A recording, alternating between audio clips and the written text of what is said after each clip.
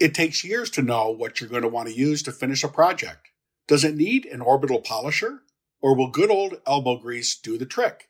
But now that you're an expert, you're going to want a provider that knows how to serve an expert. You're going to want Würth.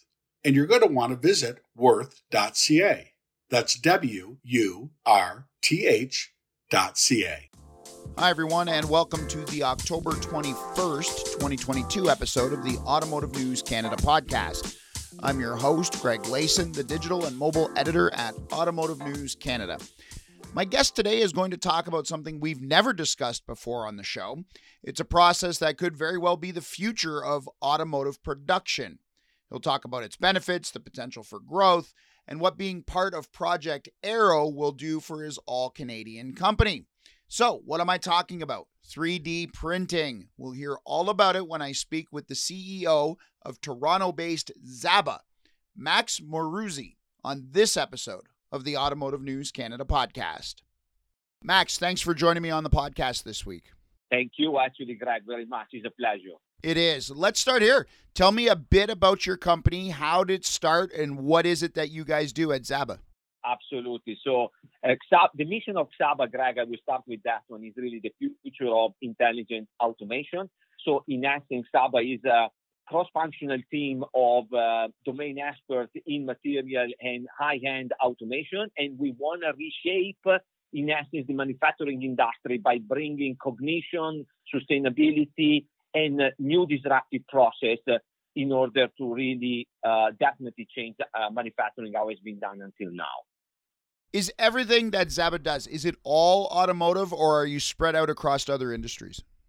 No, we spread across other industry. Good point, Greg. Actually, currently in Zaba, we have two other projects. So one is for a flying car, so the next generation of what is defining the industry as flying car, and we're doing one of the most critical components, a rotor there.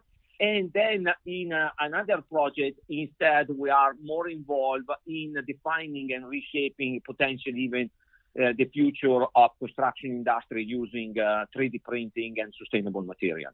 So at the moment, I know you're involved in Project Aero with the Automotive Parts Manufacturers Association, and we are going to get to that in this conversation. But at the moment, outside of that project, are you working with any Tier 1 suppliers or any sort of legacy automakers or any fledgling automakers right now? Are you directly involved in any production with automakers?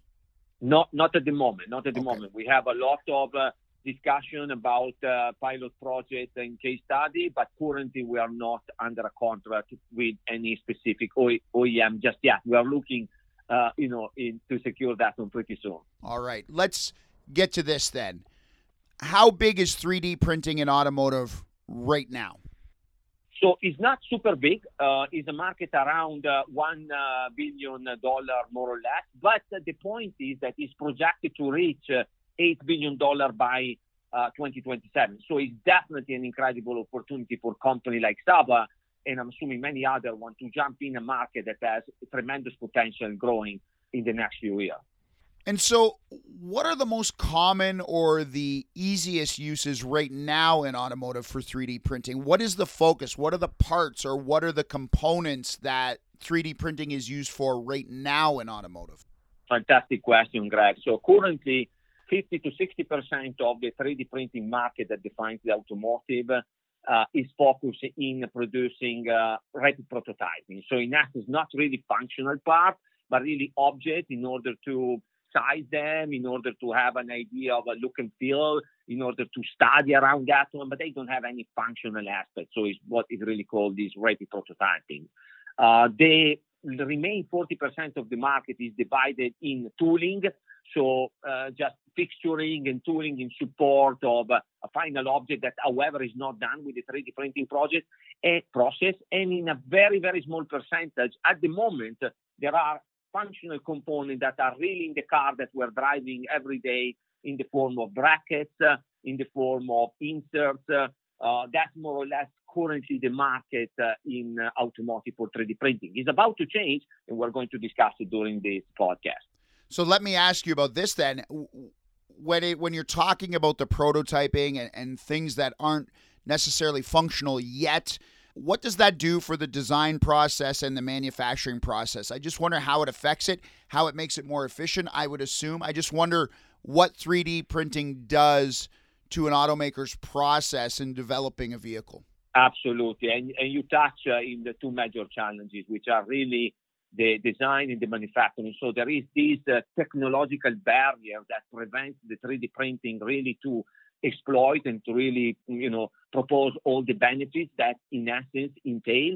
And one is the design. So most of the design software available today in the market, they are not really tuned yet in terms of feature, in terms of functionality to really, serve the automotive industry for what the automotive would like to do with the 3D printing. And that's a big barrier, okay? We're still printing even now in 2022 on a layer-by-layer basis, and that cannot support the complexity in the geometry and the performance in the material and in the part that the automotive needs to reach. And so over there, something has to change dramatically, and we're doing something in that direction in Saba too. The second one is the manufacturing.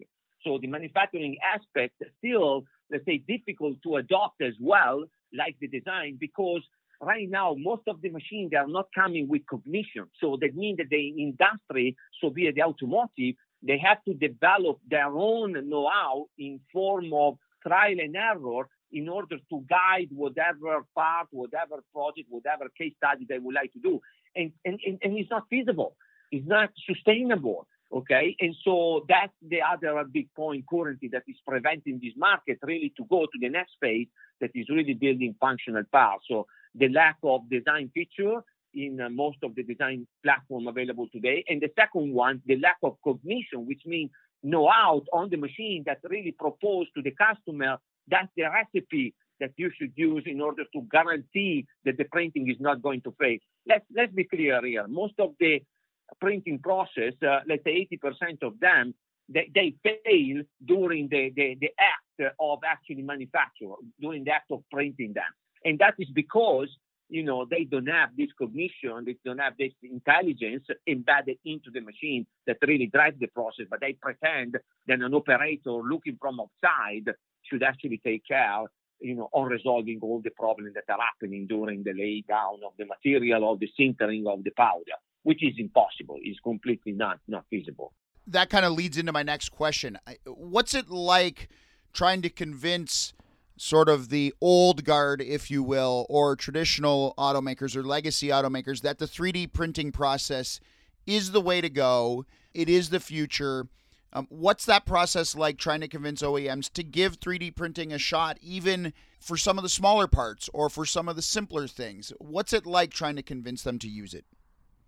Absolutely. So the number one thing is to basically show to them that all the technological barrier in the design, in the manufacturing, they're not there anymore. And that's exactly what we have done in the collaboration in regard to Project Arrow. So we 3D printed an entire car body. And what we have shown to the automaker is that they don't have to have the know-how in teaching the machine what kind of process parameter the machine should use in terms of flow rate, temperature, or the height of the bead. Neither they should worry about, I have to reach that particular mechanical performance. So what kind of strategy or path planning I should, design for, my part in order to reach the performance that I want. And so we show to them that we have automated that process, ex Saba, in order to allow them to focus to what is their main job. Their main job is to create the next car generation, to have the next performance that they would like to do, to liberate the designer in order to make personalization of car at mass. Okay, and so that's really the key. Okay, show to them that there is no barrier in the design, that we have put cognition there, so they don't have to create their own trial and error inside to the factory. And even in the manufacturing, there is a certainty that the machine is so unbiased because it's not guided by the feeling of an operator on that particular day. Nothing wrong with the operator, but the automotive is looking for consistency, is looking for repeatability, is looking for success for any part that they want to print. That's exactly what we have done with the Project Arrow mission, and the Saba part is printing the entire car body frame. We'll be right back after this short break. It takes years to know what you're going to want to use for certain projects. People used to tell you, you're going to want a foam gun, wash concentrate, and eco aluminum wheel cleaner. Or you're going to want a 1/2-inch impact gun, air hose, and an impact socket. But now that you're an expert, you're going to want to go with a company that knows the best way to serve experts is with expertise. You're going to want Würth. And you're going to want to visit würth.ca. That's WURTH.ca. Welcome back to the podcast where I'm speaking with Zaba CEO, Max Maruzzi. So tell me what it is exactly Zaba has produced for Project Arrow, that all-electric, all-Canadian autonomous vehicle that we're excited to see in its entirety at the end of this year. Basically, in a few words, we have 3D printed the first ever car body in the industry. And this is not that we printed the mold that later on have been used in order to create the frame like traditionally is done in the automotive. No, we printed the functional body directly, so the final part. That's exactly what we have done. In that process, obviously, we have to propose our design for manufacturing platform, which in essence allow the material to be located in the direction that is most needed from a load condition point of view. So in essence, we align the direction of the bead with the direction of the stress. So this one is a multi-axis printing. And number two, we have used our machine, which is a gigantic 3D printer that is guided by an artificial intelligence control that contain all the know-how that I was talking to you, Greg, just a few seconds ago, in order to compute the process parameter for the actual OEM and for the printing that we use rather than going on a trial and error. And so by doing that, we were able to print the first ever made car chassis in polymer, in carbon reinforced polymer. So the entire functional chassis, I want to highlight that one. We did not print a picture. We printed the entire car body, which is the most demanding part of every car. And the other thing that we did, we were able to drop the bill of material of the car chassis from almost 700 to 1,000 parts, which is a typical traditional car body chassis is made of 700 components, more or less, between 700 to 1,000, to actually only 3 parts, which is dramatically changing all the sustainability that I told you before, because there is no anymore extra cost in logistics, extra cost in tooling, extra cost in warehouses to store in the part, but everything is done with one machine, 3 components. And so even the management of a project of a car body like that is basically a dream come true for every OEM. So that's what Zaba did. We did all the design for manufacturing and all the printing of the car body that defined the Project Arrow. So let me ask you this. Why pursue a chance to be part of Project Arrow? What does this do for Zaba? Because he gave us a tremendous opportunity. So in Zaba, we had a tremendous domain expertise in this AI controlling 3D printing, design for manufacturing in 3D printing, knowledge about the material and how to digitalize the material. And so, but we needed a strong case study in order to present the value, of all this ecosystem to the OEM. And so the Project Arrow approached Zaba with this mission to actually show to the rest of the world that Canada had the domain expertise and the capacity to do an entire car using just Canadian expertise. And they had a fantastic mission. Was a car, was an object that everybody can relate to, can engage to. And so for us was the perfect mission to suggest to them, rather than do another metallic car with a battery, that there is no innovation with them, why we're not doing 3D printing and polymer, which is going to disrupt completely the way of manufacturing that car, the way of introducing sustainability, the way of dropping energy.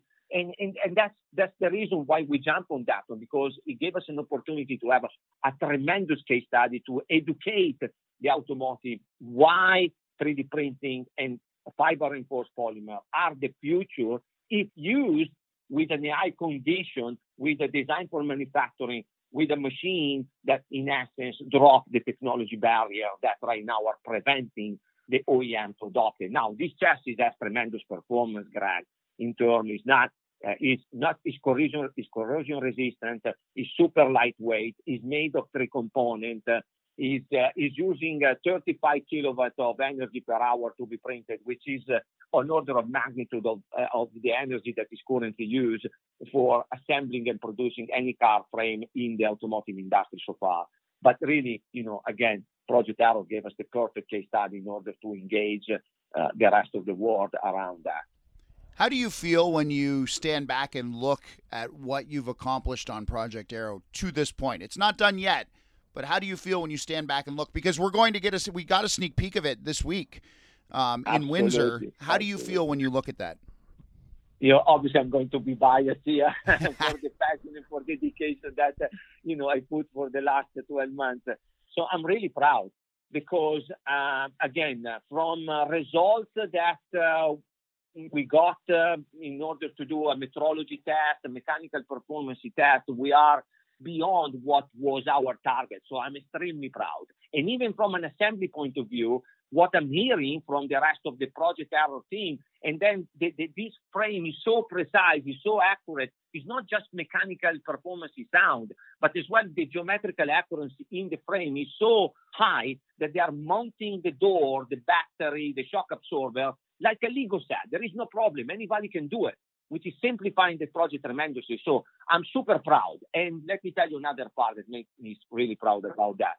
When I look at that chassis, I have a difficulty, and I work with carbon fiber with aerospace for several years in my career. I can almost not recognize if that one is being 3D printed with, carbon fiber reinforced polymer, or if it's really a Formula One chassis that is made with continuous fiber. I mean, you can almost not distinguish the two from a look and feel and even from a performance point of view, which make me extremely proud because in essence, we're introducing a technology that is not just for ivory tower, exotic car, but this one can really be for mass production car. And that will make me really proud because we can have an impact that can benefit everybody. What's next for Zaba after this Project Arrow is complete? Where do you go from here?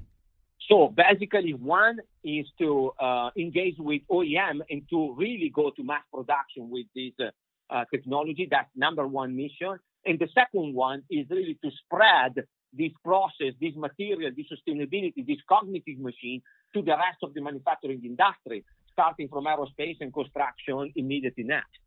Max, fascinating stuff. Future of automotive, really, by the sounds of it. I appreciate your time this week. I appreciate the opportunity, Greg. And as we said at the beginning, it's really important to educate the market about what we have done and what is coming, because this is an effort that we have to do all together. I don't want that this project will remain an ivory tower. I want really the automotive to adopt it. And what we're going to show in a few hours, in essence, is the fact that this process is ready for mass production. So we can really impact it and everybody can benefit, like I said, because, probably, Greg, you want your car. You don't want the car of your neighbor. You want one. And this process allows for personalization as well at cost. And so why not? So we're entering in a completely new generation of manufacturing. So. Absolutely. I want to thank Max for being my guest. We reached him in his car on his way to Windsor for the Automotive Parts Manufacturers Association conference. If you'd like to be a guest on the show, have a suggestion, or simply want to comment, email me at glayson@autonews.com. And remember, you can listen to all our previous podcasts on Spotify, iTunes, and Google Play, or on our website, automotivenews.ca. Just click the podcast tab at the top of the homepage. That does it for this episode of the Automotive News Canada podcast. We hope you'll join us next time. So long, everybody.